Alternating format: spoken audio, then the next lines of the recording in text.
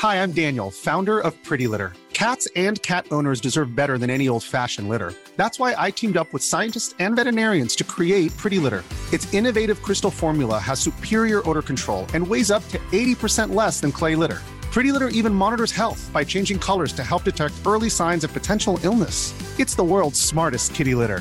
Go to prettylitter.com and use code ACAST for 20% off your first order and a free cat toy. Terms and conditions apply. See site for details.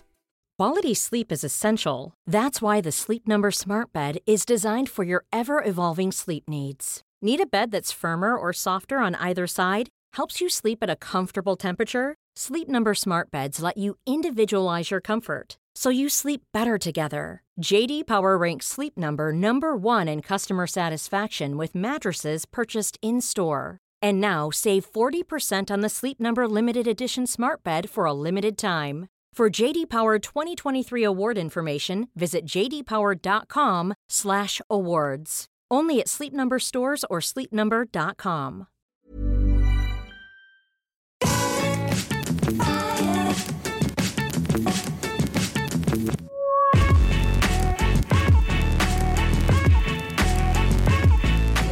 Hello everybody and welcome back to the Triple Jump podcast. It's a video game podcast. My name is Ben. And my name is Peter. Good morning, Peter. How are you today? I'm very well, thank you, Ben. How are you today? Yeah, I'm doing well. Our poor senior editor, James Jenkins, was off sick last week. He was. So I edited the podcast for the first time in a while. And you know, sometimes you just sort of get lost in your files. Yeah. Like you start finding things like old photos and you're like, oh, what's that? Oh, I remember that. Mm-hmm. I still have the first recording that we ever did before we even... I mean, I should have dug it out for the 100th episode, really. But there's a bit of recording before we actually started the episode, and it's Adam setting us up with the camera. Oh. And we just ask him, so, we just calling it the Triple Jump podcast then? He was like, yeah. And that was it. That was a question that needed to be asked, apparently. We're just calling it the Triple Jump podcast. Just calling it the Triple Jump podcast, right? And he just made the decision there and then while we were... Oh, he was asking us? Or no, who? we were asking him. We didn't him. know.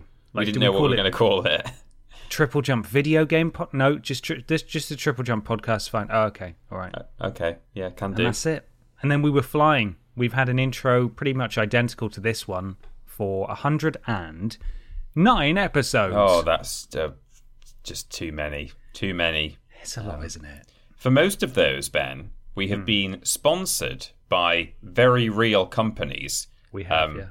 They don't tend to stick around. It's been different ones almost every time, but don't worry about that. And this week, I have got the sponsor. It's a delicious, tasty new treat on the way to all snack shops near you. You know those snack shops, specialised shops that just sell snacks? Yes, I do know, yeah. It's an interesting piece of offal, let's say, that has been repurposed into a delicious bite-sized snack that comes in a nice packet. You can have the tasty eyeball of someone who slays huge creatures for a living. Yum yum. Coming soon. Monster Hunter eyes. Oh. Monster Hunter eyes. Does that pair well with Monster Hunter rice? It might do. Yeah. Yeah, it could do. That one's not real though. Sorry to pull your leg there. Monster Hunter rice isn't real. Yeah, good pun. I like that. I wish I'd thought of something like that. But, Monster Hunter eyes though. Monster Hunter eyes. Yeah. Sound delicious. What sort of nutritional value do they have? Are they actual eyes, or are they like off of 90s children's advertising and they're it's like fake blood and it's just tomato ketchup dyed green or whatever? No, they are real eyes. They are delicious. They contain all of your one eye a day as recommended by doctors. Oh my God, is that recommended by doctors? It is, yeah. I'm so far behind. Well, when they say one a day, it's quite important that you don't have more than one a day, actually, because if you have two or more, you could die. It replaces your regular eyes. Yeah, they just sort of change into Monster Hunter Rise. I hear that people across the world took time off from work in order to go out and buy their first packet of Monster Hunter Rise. You would, yeah. To enjoy it. You would want to do that. That's great.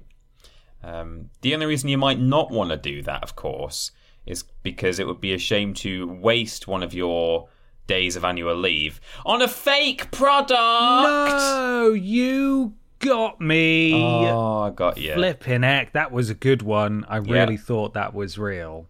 Oh, I'm so sorry. I was very concerned that I was going to have to go to the GP and say, Doctor, I have not been eating my eyes, my daily eyes. Terrible. Would have been terrible. They'd have laughed me out of there. They would have done. Yeah. Awful. Well, no, that is not a real sponsor, but I tell you who are real sponsors. The patrons over at patreon.com/Team Triple Jump, where for as little as $1 per month you get access to the podcast question post, and you can submit questions for this podcast. We had a weirdly huge amount of questions this week. Oh. Lots of new faces, lots of returning old faces. I don't know why everyone came out of the woodwork, but I want to thank you all. It was lovely to see. That's nice. Thank you. Yeah. I wanted to include a lot of new names, but a lot of the new names actually ask questions regarding topics that we have sort of covered before. So I do want to encourage you to not be put off, and please continue to submit questions. It was lovely to see so many people asking stuff. So do return next Tuesday when we will be asking for more questions.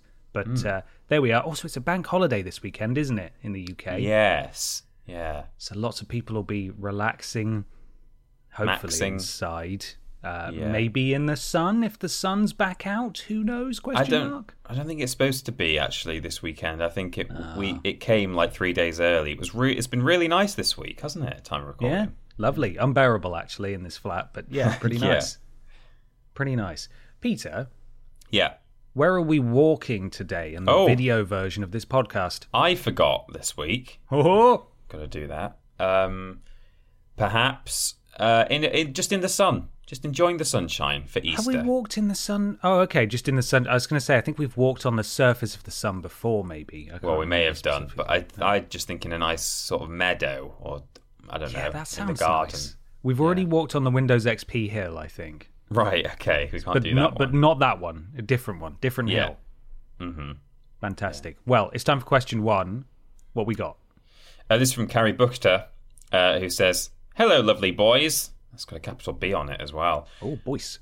I really like the Dance Central / Just Dance games, but I rarely tell anyone I play them out of fear of being thought dorky. Well, Carrie, you've just told hundreds of people. You big dork. Thousands, Peter. You big dork. Sorry. You big dork, Carrie. Big dorky. We got her. She was raw and opened herself up, and we ridiculed her just like good people for the thing that she likes. Yeah. Are there any games that you are embarrassed about playing, or conversely, that secretly laugh at others for playing? Not hurtfully, of course. No, of course not. Everyone's entitled to their own gaming proclivities. If there's blossoms bloom, as far as I'm concerned. Thank you, Carrie. Thank you, Carrie, and of course you all the power to you. Enjoy your dance games. Definitely, yeah. I mean, to answer the second part of the question first, are there any games or genres that I secretly laugh at? I don't think there really are. There are genres that I don't particularly like. You know, I've talked in the past about not liking MOBAs, for example. But there aren't really any that I would sort of ridicule other people for playing. I think the closest that I could come to that is that I really, really don't understand dating sim games. And again, I would never ridicule anyone for playing one. I know you played the KFC one on stream. Yeah, I did. But that sort of took the piss out of itself. Yeah. But I don't get the appeal. I don't understand it, and I find it a bit strange that, I don't mean strange like creepy, I just find it very just odd that someone would someone would thoroughly enjoy that, because they're not even, because they're, if it was like cutscene based, I would be a bit more interested if it was like just actually animated with CG or whatever, but it tends to just be PNGs of characters who occasionally pull a different facial expression, and then a text box comes up. It's quite still and static, and like a visual novel. Yeah, exactly. I don't get that at all. But more power to anyone who likes those things. I'm sure you think the things that I like are silly. Dragons, stupid dragon. Purple dragons, even worse. Yeah, well, hilarious actually. So that's kind of what I was thinking, though, is that I was trying to work out if there's anything I'm embarrassed about playing. I don't think there really is, to be honest. I think I'm normally quite frank about my proclivities. But if anything, I'm more embarrassed by the fact that I talk about a lot of the same games over and over again, and I go back and play them over and over again. I'm more embarrassed about my narrow horizons when it comes to games, rather than anything specific. That just makes you an expert in that area, though. That's true. In some ways, I don't mind it at all, but equally, I kind of feel like, I should really get out there and play more stuff rather than go back and play, whatever it is for the 100th time. I did try to think of some actual answers, though, and the best I could come up with was there was a brief period in the kind of there've been peaks and troughs, but I think Minecraft for a time became quite a game that you would only really play secretly if you were in our demographic. Like, I think it was initially quite popular and it was okay to play, and I think it's become that again now. But I think a few years ago, it was a bit more, this is only for 13-year-old boys and girls. And if you play it, you are a 13-year-old boy and girl. So Maybe I am. So I don't think that counts anymore, but that was one. And I also, initially, when lockdown started, I had a new phone at the time. And I quite often, when I get a new phone, I go through a phase of playing a few mobile games, and then I immediately get bored of the novelty of the new phone and never play them ever again. Right. And I played a lot of Candy Crush when we first went into lockdown. Like, I played hours of it. In the morning, I'd get up, use all my lives. I never spent a penny on it, of course. You never mentioned this. Haven't I? Did I not talk about this? Maybe there's some truth to you being perhaps a little ashamed of this one then. Yeah, I think I was. You've never spoken to me about Candy Crush.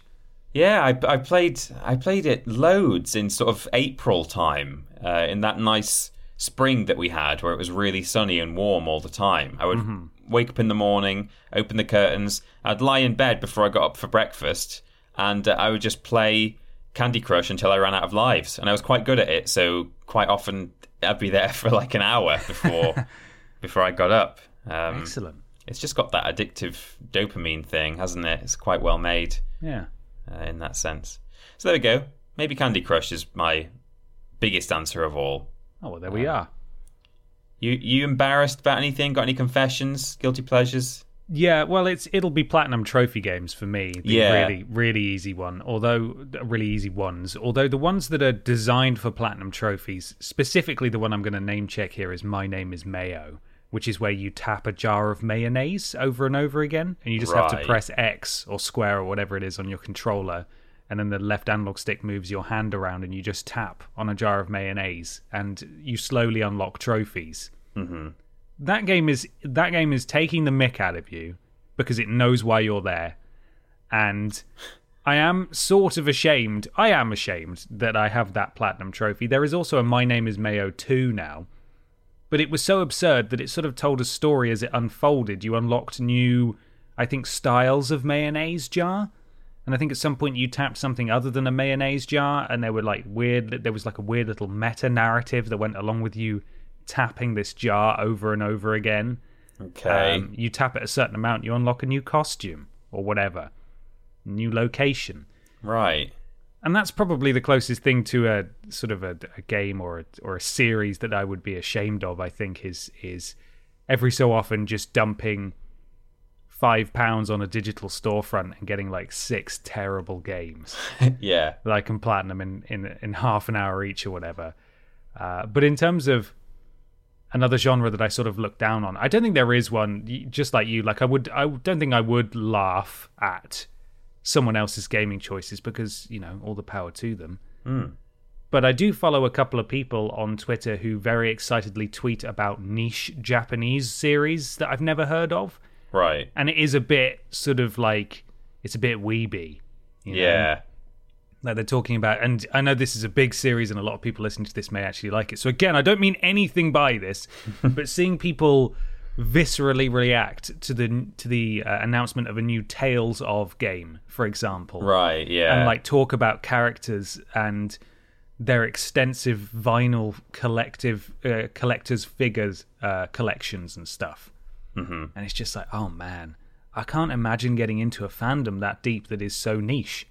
Yeah. It's great that they're in it, and the reason they're posting about this stuff is clearly because other people like it too. But as a complete outsider, watching that stuff unfold is just it's total Greek to me. Like I just don't understand what on earth they're talking about or why it's so exciting when it does, to me, an uneducated observer, look like the most generic Japanese fantasy experience you could possibly imagine. Mm-hmm. And I like JRPGs, but there are certain areas where I won't go, and it's always fascinating. Not funny or not something to be mocked, but it's always fascinating to watch someone who's really into it talk about it passionately, because it is just bewildering to me. Yeah, this is definitely something that, I mean, I think we would always encourage people to take to the comments and maybe give your own thoughts on any of the questions we get asked on this podcast. But this is one I'm really interested to hear about from the audience. Like, is there anything that you think is a little bit strange? Anything that Ben and I talk about liking in the that we've mentioned before that we're a big fan of? Do you think is something that is a bit, you don't get? I'd love to know. It's entirely possible. Look, everyone's entitled to their own proclivities. Everyone's got different tastes, and that's okay. Do your dancing. Mm-hmm. Do it. Do it now. Yeah. Well, it's time to dance on over to another section, Peter. That's absolutely right. It's time for the section called What We Playing. Ooh. It's What We Playing time. Time to talk about what we are playing. Peter, what you are playing? I am Peter, and I am been playing at the top end of the week, or over the weekend, and on Monday. I played more Haven Call of the King Endgame, in the hopes of getting myself in a position that I could stream it and give people just a whistle-stop tour of the long, difficult, slightly tedious stuff that you have to do in order to unlock a tiny little bit more of the ending. As it turned out, it's so long and tedious that even with several hours of downtime gameplay, offline gameplay, when not streaming, I still wasn't able to get myself in a decent enough position that I'd be able to finish it all on stream. So what I'm saying is I spent several hours doing that in my own time, and then didn't end up streaming Haven in the end. No. Played some Scribblenauts. So that's how that went. I had fun, but I've done it before, and I wouldn't have done it again for fun. I was only doing it for work purposes, and then it wasn't required in the end. So right. But the only other game I've actually played this week is more Scribblenauts. In fact, after I was finished streaming it, I just went back to some previous levels and thought, how can I do this in different ways? Because that's the thing about that game. Lots of different solutions to simple puzzles. And I like to play that game very facetiously. The audience get involved and suggest very silly solutions. The number of times we've solved someone's predicament using a beaver is quite astounding, really. A versatile creature. A very, very versatile creature. You can use it as a tool to sort of destroy things. It sort of counts as a cute animal for people who've lost their pet or whatever. It's got legs and arms, and that can be enough sometimes. People just need something that's got legs. So just beavers are the way to go, everyone. Yeah, it's a wonderful game, and I only really ended up playing it on my stream the other days because, as I say, I wasn't going to play Haven, and I thought, well, what can I do? I don't want to start a whole new game that's going to take me like 6 streams to complete. And then I realised it's been, I don't know if you noticed this, Ben, although it kind of makes sense given that we've been in lockdown for a year now. It's been a year since we've been streaming from home. Yeah. So last week, I think, at time of recording, last week was the anniversary of certainly my streams from home. I can't remember if we started at this in the same week. I think I might have been the week before, just because I came back earlier. Yeah, that's possible. An entire year. And that was the first game I played from home. So I thought, well, let's get that out again. But it was nice to go back to it. And almost as soon as I'd gone offline from the stream, I thought, I don't really want to stop playing this right now. Yeah, I could go for a bit more of that. So I carried on. It's it always surprises you, that game. Sometimes I type in the wrong thing by accident, and then it still works as a solution because of some strange Abiba property. Yeah, Abiba. There was one time, this was on stream actually, but where I was playing, and in the subway station there were these puddles on the floor, and someone was going, someone's going to slip on these puddles if we don't get rid of them. Spawn something in to dry up the puddles. And it, the obvious thing would be a mop or a towel or Juan Sheet Dos Plenty or something like that. But the audience, I think it was the audience, maybe it was my idea, someone suggested we spawn in an elephant. I don't think so you can add adjectives as well, but I don't think we even had to say thirsty elephant. I think we might have just got an elephant. And immediately it walked over to the puddles and sucked them up, and we completed the thing. So I don't really understand how they've put all of this logic into every object in the game so that they can interact in convenient ways like that. Because how did it know that it should go and drink the puddle? It just knew. The elephant sentient? Yeah. Do we need some way to get the elephant out of the game because it's trapped? It's stuck in there and it's absolutely parched. Yeah, maybe. So those are the only 2 things I've actually played this week. It being a shorter week, I've been working in some of my evenings as well. So, yeah. What about you? What have you been playing? I have been well into the Persona JRPGs again. Yeah. But this time I finished off Persona 5 Strikers. And on reflection, it's a great game. And I really enjoyed it. It's definitely not, obviously it's not a patch on the original Persona 5. Very different kind of game. Story very linear. You're just sort of along for the ride. So much so, in fact, that because they like to talk for so long about various things, I would save up. And this is not like a criticism of the game necessarily, but I think you'll understand a lot about it from what I'm about to say. I would save up chores to do around the flat until they would start a big old chat sesh. I would stick on my headphones, put my controller in my pocket, and just do chores and listen to it. Right. Because I had better things to be doing with my time than sitting there just watching dialogue. Yeah. And every time I would hear the shing noise where it was letting me make a dialogue decision, again, because it's so linear, the dialogue options have no bearing apart from maybe one reaction line. If you say, you're an idiot, whoa, don't call me an idiot, that's not very nice, and then they move on. They just carry on with what they were going to say anyway. Right.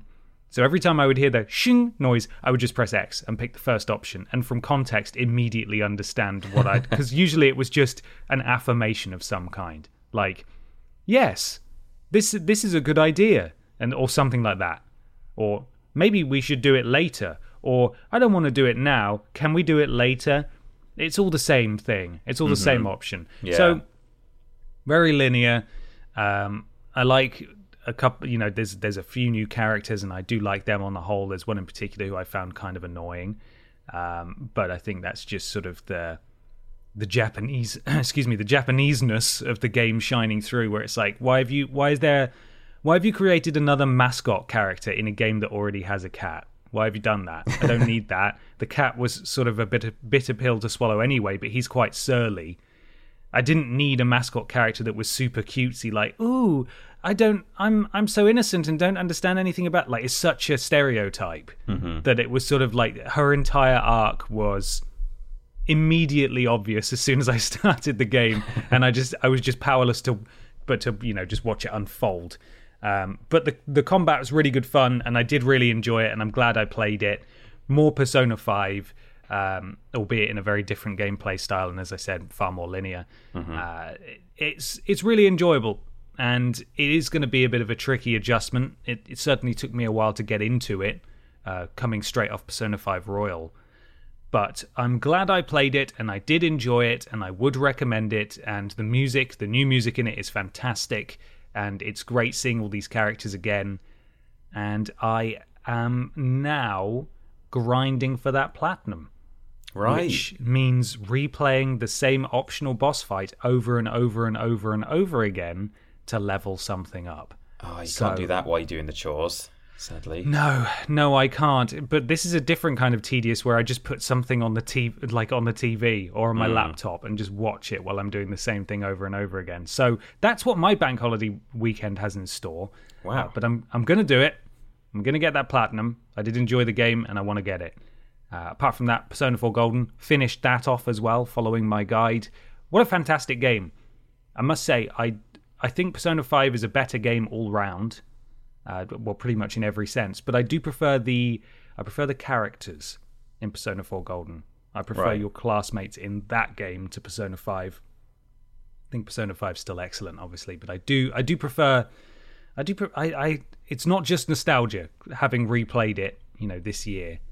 It's I think it does a lot of stuff right, and in many ways I do prefer it to Persona 5. Okay. But now begins New Game Plus, and continuing to follow the guide, and hopefully closing in on the platinum in that game as well. I picked 2 massive games to platinum. Yeah. So I don't know what's wrong with me. But apart from that, a little bit of Minecraft and a tiny bit of Warzone, and that's me. What are you, some sort of 13-year-old boy or girl? I think playing so. Minecraft. Yeah. Clearly, I am. Be yeah. ashamed. Clearly. Wonderful. Well, it's time to move on to another question. Yes, this comes from Lachlan Creeley. Did we get a pronunciation guide to that first name? I believe it's Lachlan. Lachlan. Based on someone else I knew with the same name, but yeah. Okay. Hey fellas, my question is, do you think that with many recent AAA releases coming out in worse and worse states, such as Cyberpunk, that there should be some kind of independent quality assurance reviewers to play the games before proper launch to make sure mistakes like Cyberpunk never happen again? Like a few little bugs here and there is all right, but releasing a game like that with so many glitches and bugs is just wrong. Thanks guys, keep up the amazing content. Thank you very much, Lachlan, for that question. It sounds nice, this lovely utopia where we're able to have these independent reviewers, but sadly, I just don't think that could or would ever work. Not in the sense that there's this true actual quality assurance body in charge of checking all games. I mean, video game reviewers who work in the press obviously have a similar role, but not necessarily in the way that's being described in the question. And of course, all of these studios have their own QA teams. And I think it's easy for people to kind of think, oh, well, fat load of good these QA people did with, for example, Cyberpunk. Because, look at the state of it. How did all these things slip past the testers? And I think some of it comes down to the fact that the moment a game is released, suddenly the sample size grows by tens of thousands, hundreds of thousands of people playing these games. And you're going to find things there that just weren't found in QA. I mean, you probably have a better understanding of this than most, Ben, in that you did a bit of that yourself once upon a time. I did, yeah. But so I don't know exactly how the process works. I've heard you describe it before, but there's only so much that can be found with the usual in-house stuff, and there's going to be. I mean, I've got to believe that some of this stuff was occurring when they tested the game before release. I can't imagine that it all just suddenly came out afterwards and they were like, whoa, hang on, this didn't happen when we tested the game. Clearly corners were cut, and sadly they had to ship it with some bugs that they were aware of. But it's as nice as it would be to have some kind of quality assurance board for video games. I don't know how that would work, or if it would be possible at all. I guess the closest you could get to an independent quality assurance thing is, the fact that when these things are released on a platform, so like if a game goes out on PlayStation, for example, it has to go through Sony, right? As well as, like, Sony have to kind of green light it and say, yes, this can go on our console. That's my understanding. Yeah, they do, but it tends not to be so much a case of, does the game work? Obviously, it has to work. They don't look at bugs. It's a case of, are you following our very strict PlayStation rules? Like, in terms of trophies or... precisely. It's that content, kind of stuff. Yeah, like, are your trophy images the right size? That kind of nonsense. So. No, well, that's what I mean by that's the closest you get to that, which is not very close at all, really. It goes through some independent checks, but not for the kind of stuff that we would like it to be checked for. In the case of, for example, Cyberpunk. So yeah. So thoughts with Cyberpunk, it's been pretty widely. I'm trying to think of the term now. Reported. There we are. That was hard. Why was that hard? It's been pretty widely reported that the QA team were extremely aware of all the issues, and the vast majority of the developers, if not all of them, knew the state the game was in, but it was higher ups that forced it through and pushed it through. Publishing pressure. They knew what was going on, and they still put it out. And they even, in fact, in a subsequent apology statement, rather than fully taking the blame themselves, and they received a lot of criticism, rightly so, for this, threw their own QA team under the bus. And it was like, well, hang on, you can't blame the QA team if they were reporting the issues to you and you refused to act on it. Yeah, that's not their fault. That's not what they do. So, yeah, I think you are right in that an independent quality control, quality assurance board would be wildly impractical, just because of the sheer volume of games that are released all the time. There is no way that a company could be set up to play through a game in the sort of with the level of scrutiny needed to pick up these kinds of issues. So you need to rely on companies to self-regulate and look at this stuff. And there are somewhat independent systems in place that companies can bring in. So there are independent reviewing companies that most developers and publishers use. It's sort of an industry standard. And this sounds like absolute BS, but I talked to you about it at the time, Peter, so you can back me up. I was chatting to a guy who works for PlayStation at a party. It was around the time that Spider-Man was coming out in 2018. And he just said, like, well, we've done some internal testing. We've had a review company come in, and it's testing at about mid-80s thereabouts. And what do you know? That's pretty much exactly where it landed on Metacritic in the end. So these companies are aware. They do their research. They know how these games are going to go down. And obviously, the smaller the game, the less likely this is, like an indie game, for example. But certainly on the scale of a game like Cyberpunk, they knew what they were dealing with, and they did not act on it. And that's on them. Thankfully, a lot, especially during these unprecedented times, a lot of companies are going about it the right way. We've seen a lot of delays this year, companies wanting to do things right, not just because they don't want to overwork their staff and obviously the complications put in place by COVID and working remotely, but also in the wake of Cyberpunk. Nobody wants to repeat that, not a single person. So it either goes one of two ways. Really, generally speaking, it's either very difficult if a game comes out and it's buggered, basically. It's either because it's very difficult to turn the ship around at the last minute. That very rarely happens. The most recent case of that would be Halo Infinite with Microsoft, where they did just at the last minute decide, okay, we need to delay this. And what do you know?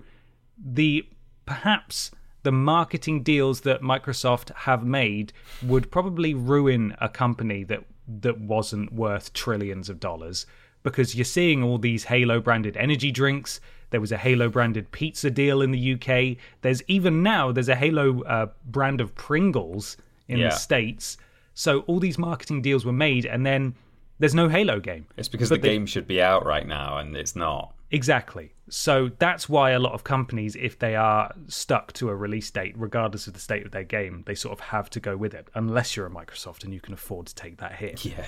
Alternatively, it's a CD Projekt Red, where it's greed, and they just don't care. And that's how it works. But the point is, they know how their games are coming together.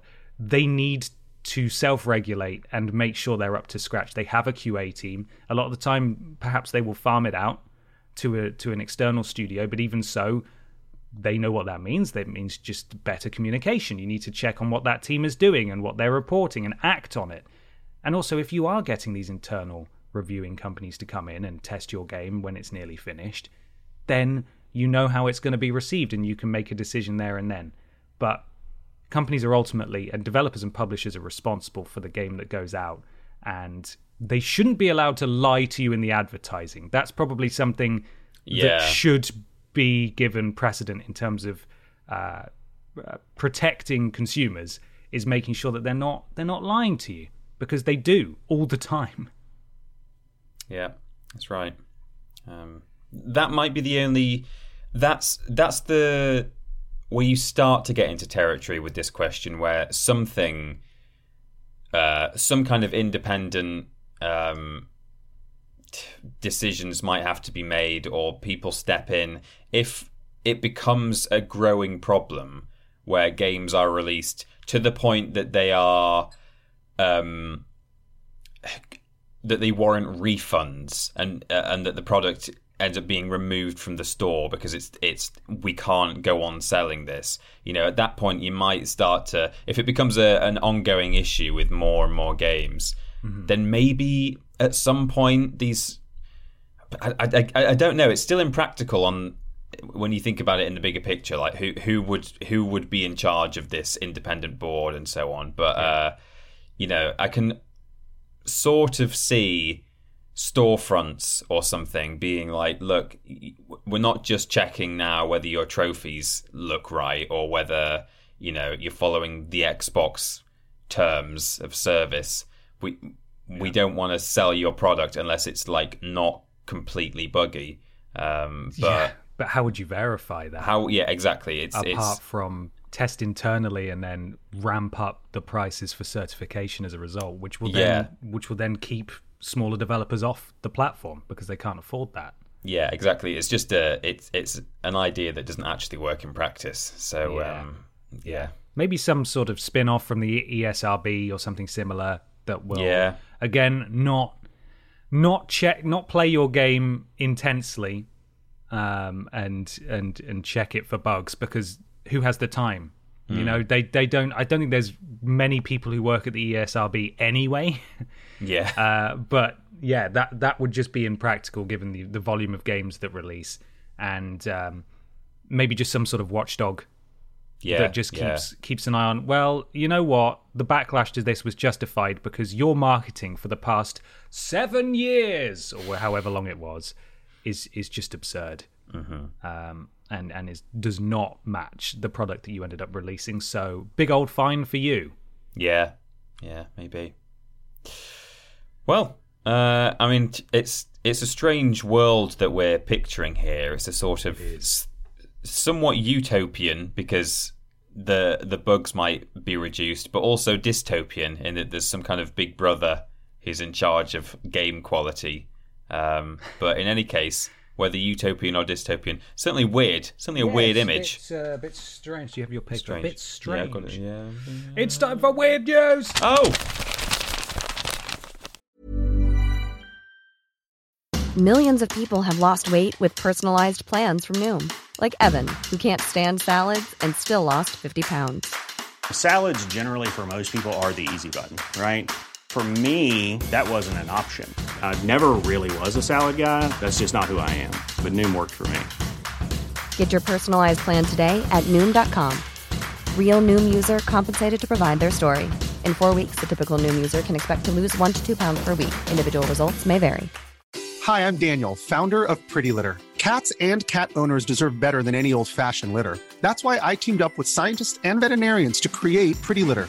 Its innovative crystal formula has superior odor control and weighs up to 80% less than clay litter. Pretty Litter even monitors health by changing colors to help detect early signs of potential illness. It's the world's smartest kitty litter.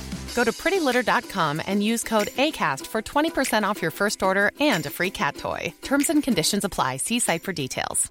Normally, being a little extra can be a bit much, but when it comes to healthcare, it pays to be extra. And United Healthcare makes it easy with Health Protector Guard fixed indemnity insurance plans. Underwritten by Golden Rule Insurance Company, they supplement your primary plan, helping you manage out-of-pocket costs without the usual requirements and restrictions like deductibles and enrollment periods. So when it comes to covering your medical bills, you can feel good about being a little extra. Visit uh1.com to find the Health Protector Guard plan for you. It's weird news time. Welcome to Weird News. Peter, have you got some weird video game news for me? I'm so excited to share this one with you. It's I've returned to the homeland of Kotaku. I've not sourced news from Kotaku for a few weeks, as far as I remember. I wanted to try and mix it up, but we're back, and we're here with a big story. Right. In more ways than one. This is by Ian Walker, who reports that Looney Tunes Gacha game. I'm sorry? G-A-C-H-A. Gacha? Oh, Gacha. Gacha. I think it's like gotcha, kind of. Gacha. It's like a toy. It's a toy thing, isn't it? It's a Japanese thingy. Yeah. Is it Gacha? I think it's Gacha. Wondering how it was said. Gacha. Gacha. What is that? Doesn't sound right. No, it doesn't. Looney Tunes Gacha game exhumes the corpse of Big Chungus. Oh. I'm just going to send you the accompanying image via Slack. Okay. For your benefit. There he is. Let's see. It's weird seeing him rendered in actual art, you know? Yeah. Remember Big Chungus? He's back in gacha form. Looney Tunes World of Mayhem is a mobile game in the vein of Star Wars Galaxy of Heroes and Marvel Strike Force that apparently launched in 2018. I say apparently because I only just heard about it today, which I suppose is the reason the developers are trotting out a dead meme to raise its profile. There's then an embedded tweet from @LooneyTunesWOM, official verified account, where it says, "Your world may not be ready for him, but our world of mayhem is." And then there's a video of Big Chungus peeping out from behind a globe. And it's really quite horrifying.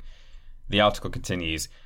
As with many popular online oddities, Big Chungus's origins are simple. He's basically a chubby Bugs Bunny, lifted from a short sequence in the 1941 cartoon Wabbit Twubble, in which the wascally Wabbit mocks perennial rival Elmer Fudd's appearance. The word Chungus, on the other hand, has its origins in the videos of gaming critic James Stephanie Sterling.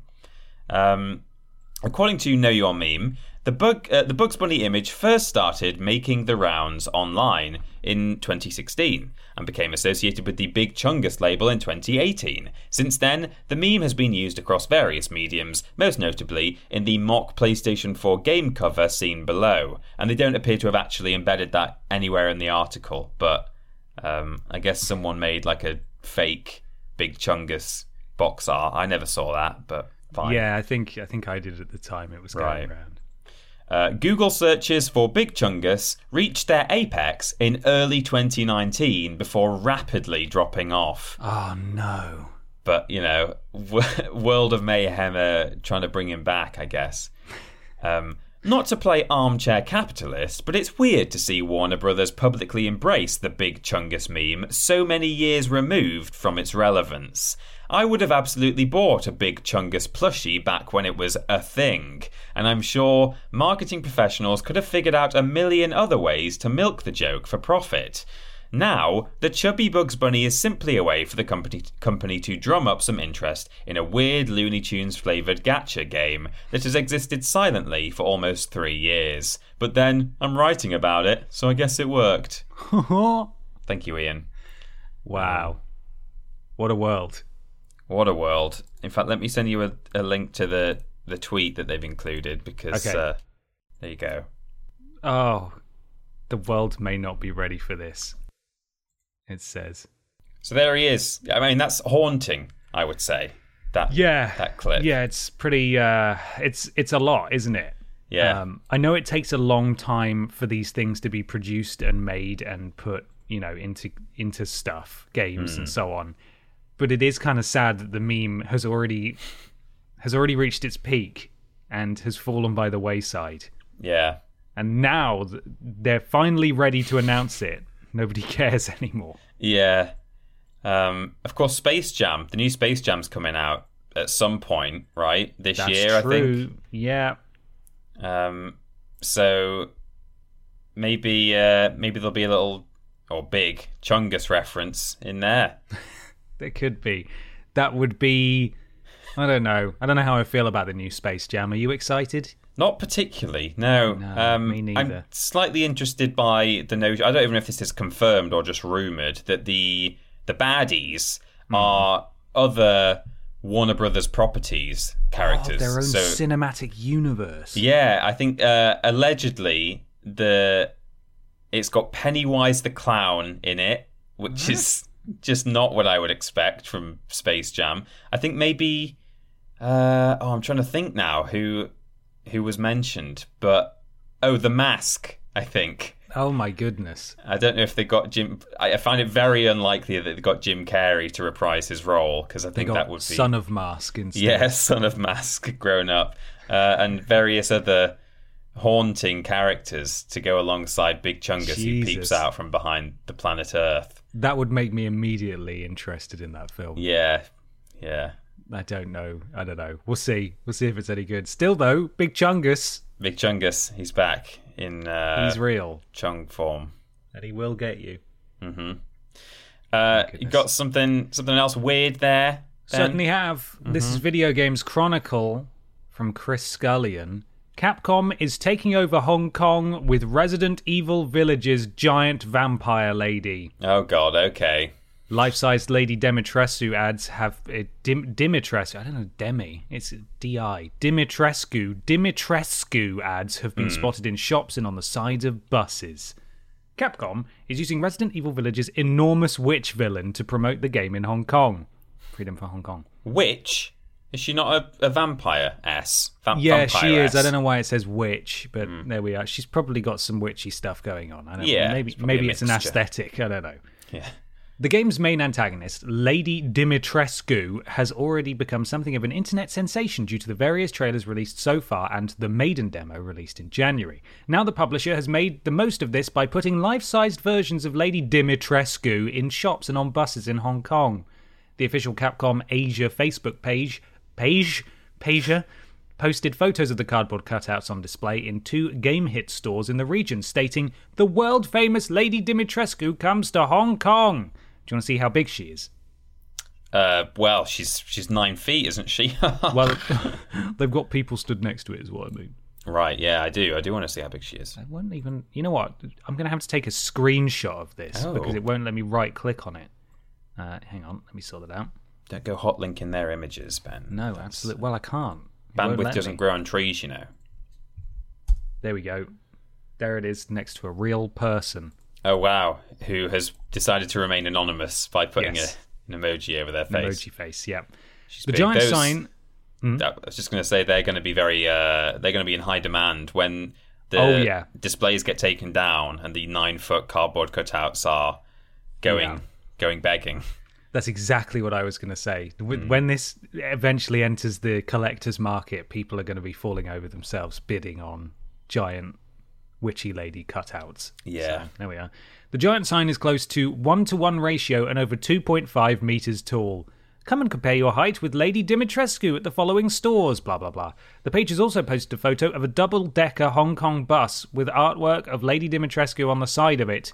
Lady Dimitrescu of Resident Evil Village takes a bus tour, the caption reads.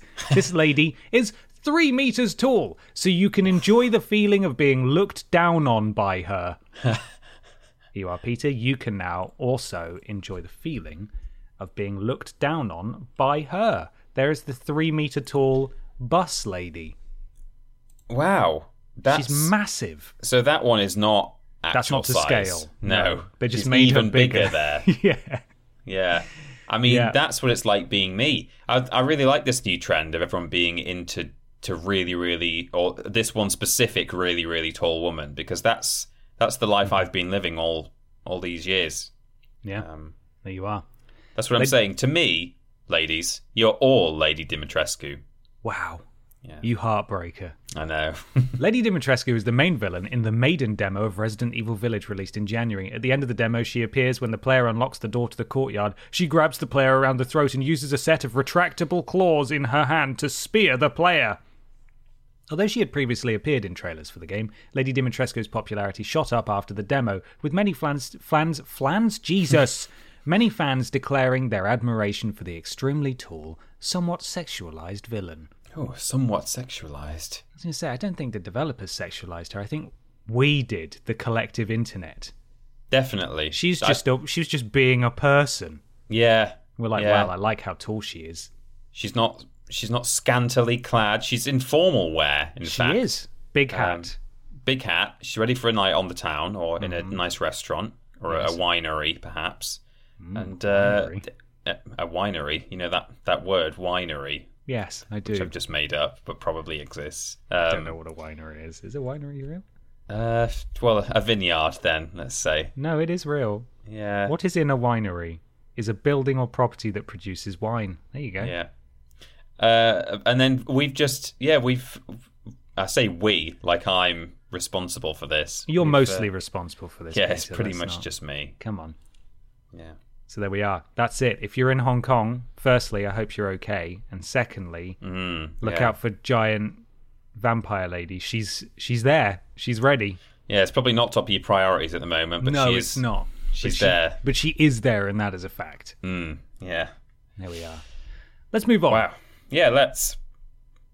It's time for another question here. This is from Stuart Studios. Oh, wow. Stuart says, "Hey boys, this has been on my mind quite a bit lately. I have an 11-year-old brother who loves Clash of Clans. I was wondering, with all the advancements in technology over the years, if you think that the mobile gaming industry would ever catch up to a console and PC gaming.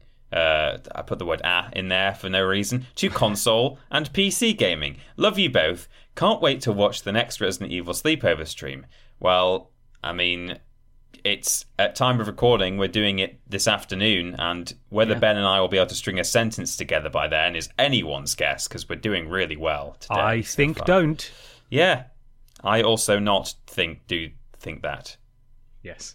They're not all sleepover streams, we should add, though. They're just regular streams, so it'll be out tomorrow on the VODs channel. Yeah. Well, yesterday on the VODs channel. When this releases. Yeah. So come on, Mr. Candy Crush, tell me about it. Well, I thought that now, actually, because I think I didn't write Candy Crush as my answer to question 1 until I'd already written my answer for question 3 in my notes. But now suddenly I'm thinking, hey, Candy Crush is pretty good. I don't think it will ever catch up with. Well, see, this is the thing. It depends how you measure this, because if we're talking money made, I don't know exactly how much the mobile games industry is worth, but they sure as hell make a killing if you have a successful app, you know. You can do very, very well indeed. Of course, I know that at the time, and probably still now, GTA 5 was this is a fact from a list that I recorded recently. It was the first video game to make like a $1 billion or $1 million, I don't know how much it was. An amount. And when it did that, it also became the first piece of any kind of entertainment media to do it in that time or something. In other words, the video games industry is very, very lucrative if you are top of your game. You know, if you are doing one of the games, Minecraft, GTA 5, what are the other? Fortnite, you know. So it's very difficult to say exactly. It depends entirely on how you measure it, is my answer, really. In terms of popularity and numbers of people who will be engaged in either mobile gaming or console gaming. Again, I kind of feel like you kind of live in an echo chamber, and me and you don't play that many mobile games apart from Candy Crush when the world goes into lockdown. So it's easy for us to think, oh well, you know, it's not like gonna overtake console gaming, but I feel like mums who use Facebook probably play mobile games, and dads who use my Facebook dad plays a lot of Candy Crush, play mobile games. So I almost feel like not informed enough to give a good answer here. I think in a way they're in their own lanes, perhaps, is probably the best thing I can say. I think that both will continue to be very, very successful. But in a sense, despite the fact that they are both types of gaming, they're sort of doing their own thing, and I don't know if you can compare like for like in the same way, unless you're talking money made. Yeah, I think you hit the nail on the head there. They're just too different. Playing on your mobile and playing in a home gaming environment, shall we say?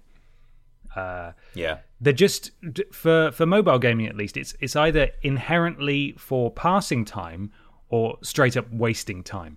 Yeah, there are outstanding experiences on mobile. There's a lot of really cool and interesting games that you and I, Peter, would just never hear about because we don't play those games. We don't play games on mobile, really. I certainly don't at all.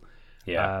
And we just don't run in those circles to hear about them. But certainly when we were at BAFTA a few years ago, there was an entire category with some really, really interesting, groundbreaking ideas,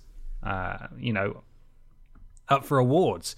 And so there's lots of cool stuff that you can do inherently just because it's a mobile. For example, Pokemon Go is a game that probably wouldn't really work on anything else. Certainly wouldn't work at home, because you need to go somewhere. So it's only something that a phone can do.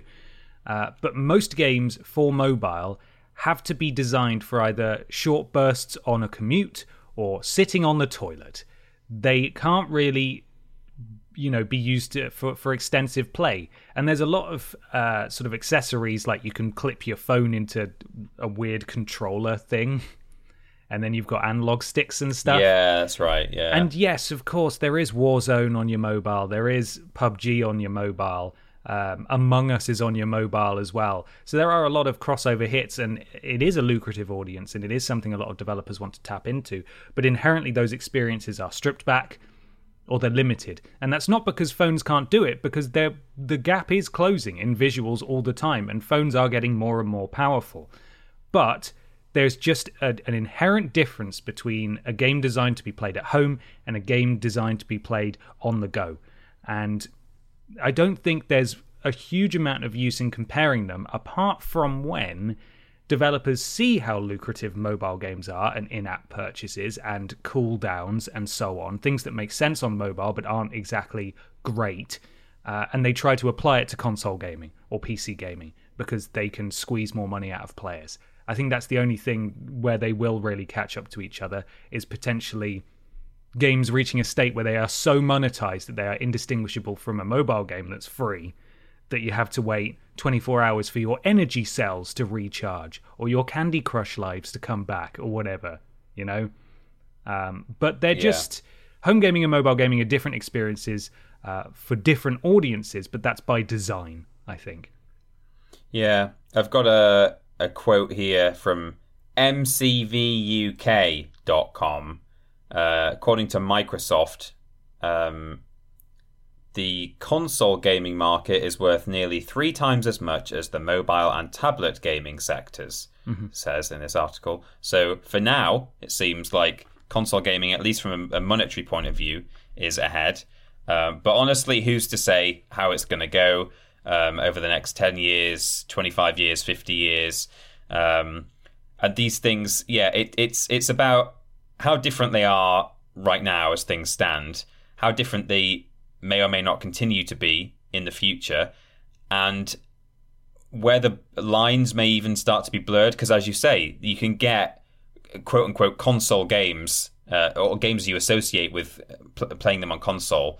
You can get them on mobile now. And vice versa, of course. You can now get games you typically associate with mobile on your console. So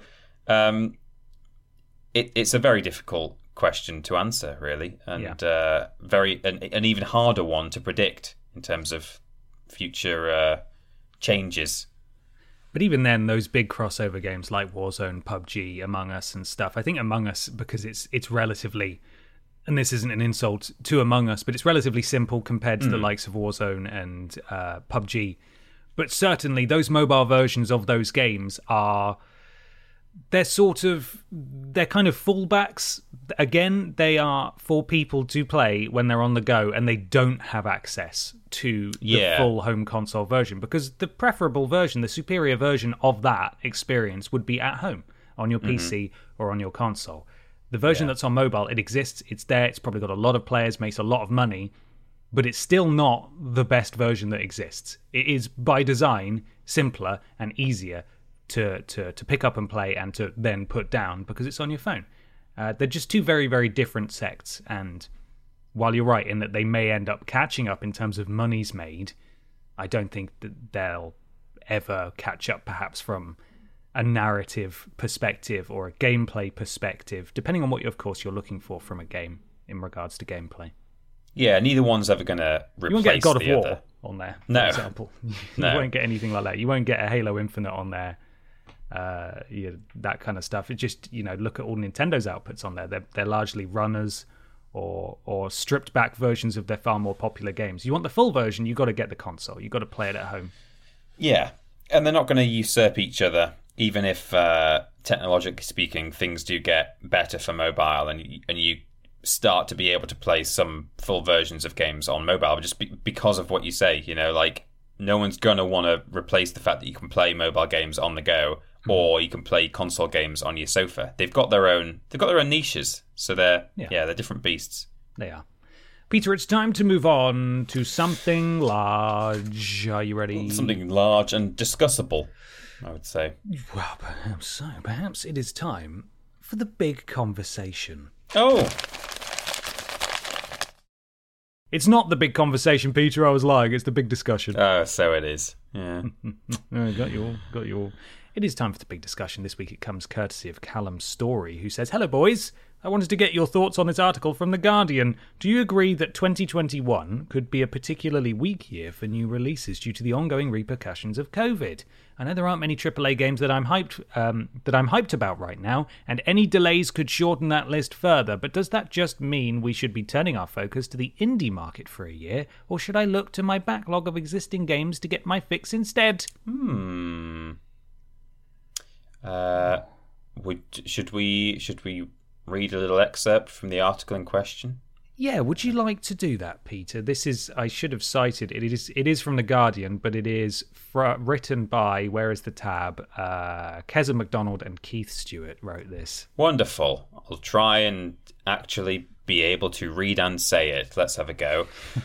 UK consumers spent more on games last year than ever before. Roblox, a gaming platform popular with children and teens, saw an 85% uptick in players, and shares in the company recently rose 60%, increasing its value to $47 billion. Last year's games were great too, from lockdown saviour Animal Crossing New Horizons to the provocative horror game The Last of Us 2 and the knockabout multiplayer caper Fall Guys. I think you'll find it's called The Last of Us Part 2, actually. How embarrassing. But 2021 so far is depressingly devoid of exciting gaming experiences. Since new PlayStation and Xbox consoles were launched last November, there's been almost nothing to play on them, and due to supply issues, many thousands of people still haven't been able to even buy one. Usually, March is when the first big games of the year start to appear, but this time there's been very little. Thank you, Guardian.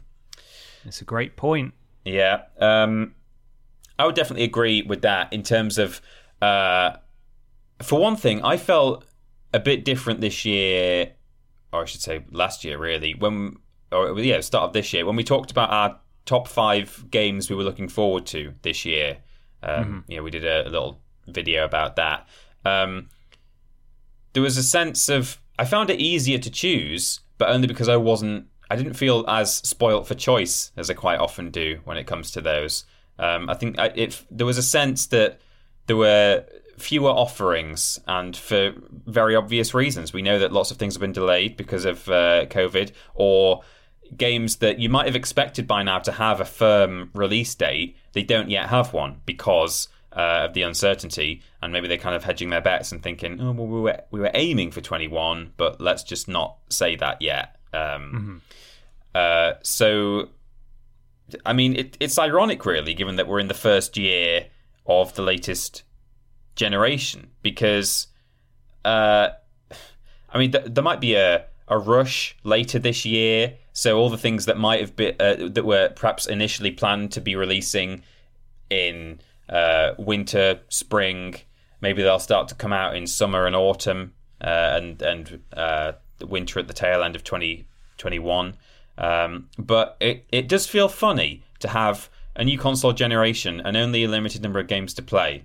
I know that in terms of launch titles, it's not particularly unusual for a console to launch and for there to be, only a handful of things to try. You should know. You've been playing through all sorts of launch lineups, and quite often they're a little bit thin on the ground in terms of quality experiences. But I would expect by the end of the first year to have had some really big hitters released, and at the moment there are only so many. Really, I've not answered any question there. I've just kind of reiterated what Callum has said. But in other words, I completely agree with your sentiments. And what should you do? I mean, you could certainly turn your focus to the indie market. If you're feeling like you want something that's relatively fresh that you've not played before, then by all means, go check out the indie market. There's some great stuff there.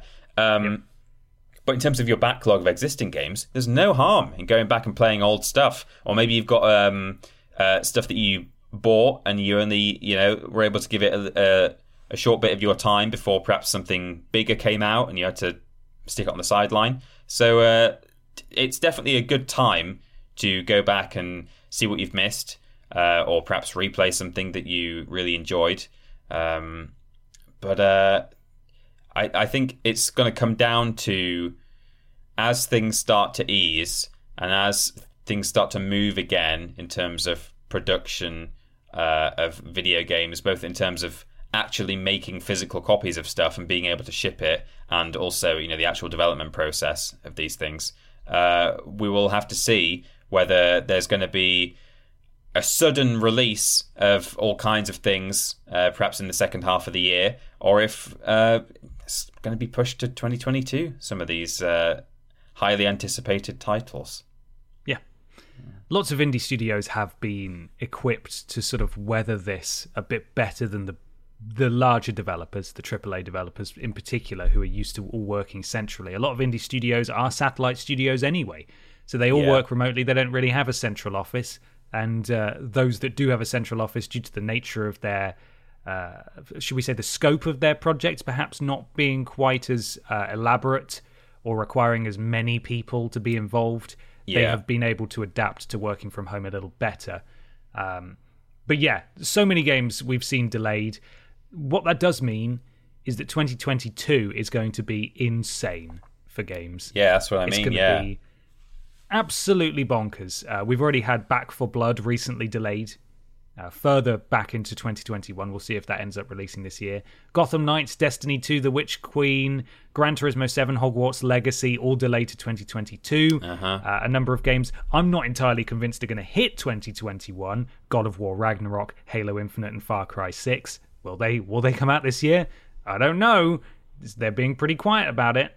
Same with I think my number one when we talked about our anticipated games, I surprised you by choosing Lego Star Wars. That's another saga. one that's been delayed. Right? It's a big talking point in the fandom. Of both Star Wars and Lego. People are saying, "Oh man, they've not." It was supposed to be first or second quarter of the year, and they've not released. They've not given a firm release date yet, so it looks like it's going to be moved, I think. Yeah, absolutely. Out this year, though, we do still have Horizon Forbidden West, Ratchet & Clank Rift Apart, the new Pokemon Snap, Resident Evil 8, Deathloop, Mass Effect Legendary Edition, and of course any other stuff that's announced, because there are games in development that haven't been announced, hundreds, thousands even. Yeah. So there could well be something that's announced at a sort of E3 time period proxy event, where they just say, oh yeah, we're Bethesda, and here's the Elder Scrolls 25, it's coming out in November, it's actually coming out, we've nearly finished it. You're like, well, what happened to the Elder Scrolls 6? Like, 23, don't worry about it. We're on 23 now. So that could happen. There may be more games coming, but all of those games are confirmed for release probably, I'm not entirely sure when Horizon's out, but I think Ratchet's maybe July or something, and we don't really have anything else beyond that. So so I like, Callum is right in that while there are things to be excited about, there's not a huge amount, especially as a lot of the big games have already been delayed, and we're probably only going to hear about more delays as the year goes by. I don't think, unless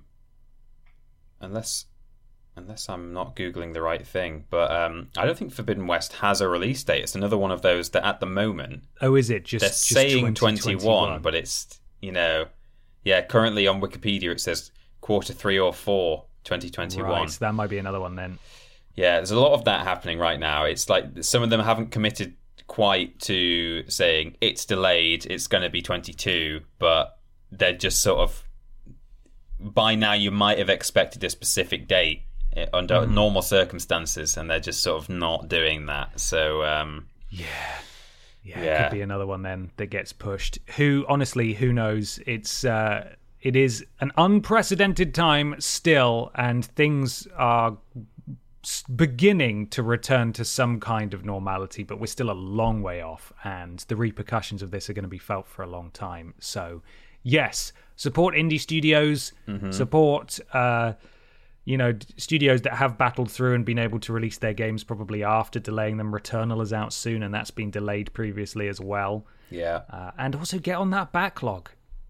Go and do it. May's going to be a really busy month for games. There's so much coming out around May. Yeah. And then you've got all the time in the world again as things continue to get delayed. So, and you're right. It's exciting that, as much as it's sad if and when things do get delayed, at least it means that you then have a very saturated 2022 in all kinds of media as well. The film releases, I'm sure, are going to be huge in 2022, and TV shows and all kinds of things. I imagine there'll be a bit of a boom just in terms of people going to theme parks and restaurants and stuff like that at some point in late 21 when people are allowed to. Responsibly, of course. Let's all do the right things, but that would be a nice bit of good news if it ends up happening. Maybe people can't afford to, but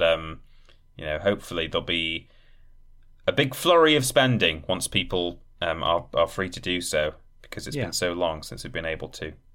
Absolutely. Start saving up that cash now. Next year is going to be really expensive. Yes. If you're a fan of films or games, because they're all coming out, all of them. So hopefully that's something to look forward to. 2022. Yeah. That year when all the games came out. So we will see. But there we are. Of course, let us know what you think about this and everything else we've discussed in the comments, or tweet us, or however you want to get in touch. Peter's going to tell you a few ways you can do that now. You can find our content on YouTube and Twitch. That's youtube.com and twitch.tv, both /Team Triple Jump. And we stream there as well as put videos out on YouTube. When we're streaming, we're modded by Lord Brotovich, Madsterdactyl, and Trowling Badger. And remember, if you watch us on Twitch, which you should, you can redeem a benefit as part of your Amazon Prime, which you may or may not have, which gives you a free Twitch sub as part of that. So you can spend that on us and get all the usual benefits. We've got social media, twitter.com and facebook.com, both /Team Triple Jump. Luke Eldon looks after Facebook. Thank you, Luke. The Patreon is patreon.com /Team Triple Jump. If you go there and sign up, you'll be able to ask questions on this podcast. And there's different tiers too. You can get early worst games ever. You can get personalised video messages from Ben and I. Oh, that's one we don't always talk about. The Discord you can get to with a handy link, bit.ly /Team Triple Jump. That's modded by Jack and Joe, keeping it safe and lovely and happy there. Thank you. The podcast, if you're watching on YouTube, is available in audio form at play.acast.com /s /Triple Jump. The website is triplej.mup. That's triplejU.mp. If you go to triplej.mup /VODs, you can see that'll redirect you to our VODs channel on YouTube, where Pat puts out weekly highlight videos and all the VODs get uploaded as and when. But don't go to the old shop on that old triplej.mup. Go to the new one, which is triplejumpshop.com. Dedicated website. We've got that. It's no longer new merch. It's been out for a while, but you should still check it out. It's really good. And there will be more merch in due course. And the best thing to do to stay up to date with that is to follow @TripleJumpShop on Twitter. Yes, absolutely. You can also follow Peter on Instagram and Twitter @ThatPeterAustin, and myself just on Twitter @confused_dude. We do lists every Tuesday, Wednesday, ? And Thursday. That's right, What? 3 lists.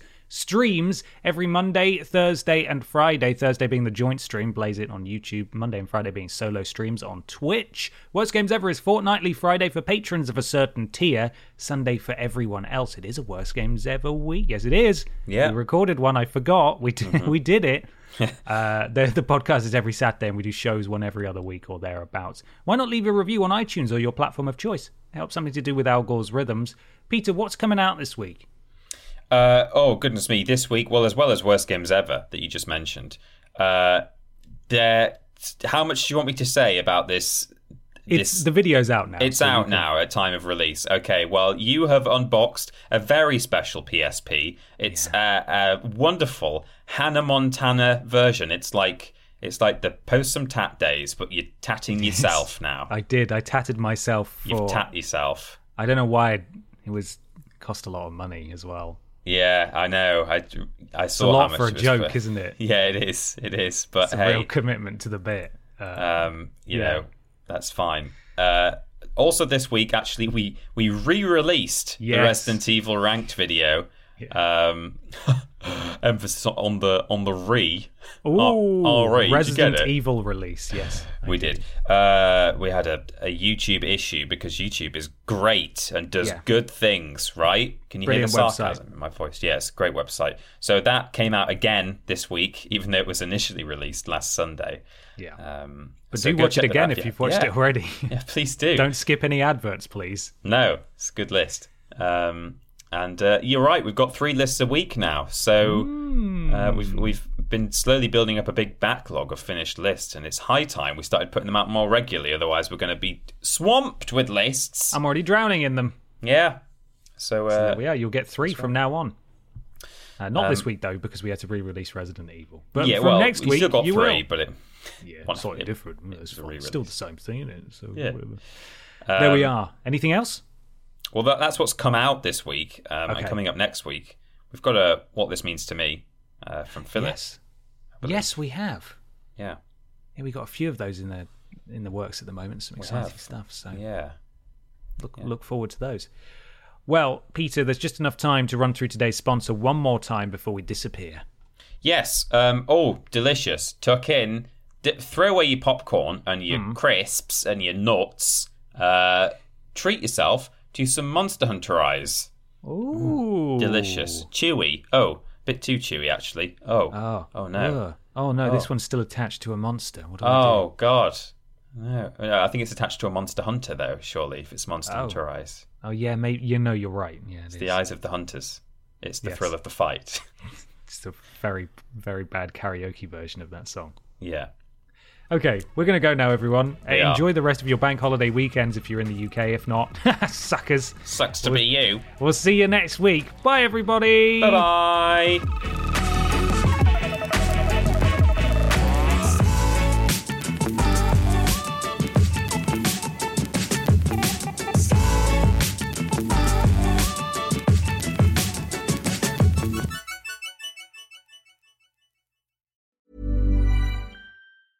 Hey, it's Paige DeSorbo from Giggly Squad. High quality fashion without the price tag. Say hello to Quince. I'm snagging high-end essentials like cozy cashmere sweaters, sleek leather jackets, fine jewelry, and so much more. With Quince being 50 to 80% less than similar brands. And they partner with factories that prioritize safe, ethical, and responsible manufacturing. I love that. Luxury quality within reach. Go to quince.com/style to get free shipping and 365-day returns on your next order. Quince.com/style. Mom deserves the best, and there's no better place to shop for Mother's Day than Whole Foods Market. They're your destination for unbeatable savings, from premium gifts to show-stopping flowers and irresistible desserts. Start by saving 33% with Prime on all body care and candles. Then get a 15-stem bunch of tulips for just $9.99 each with Prime. Round out Mom's menu with festive rosé, irresistible berry chantilly cake, and more special treats. Come celebrate Mother's Day at Whole Foods Market.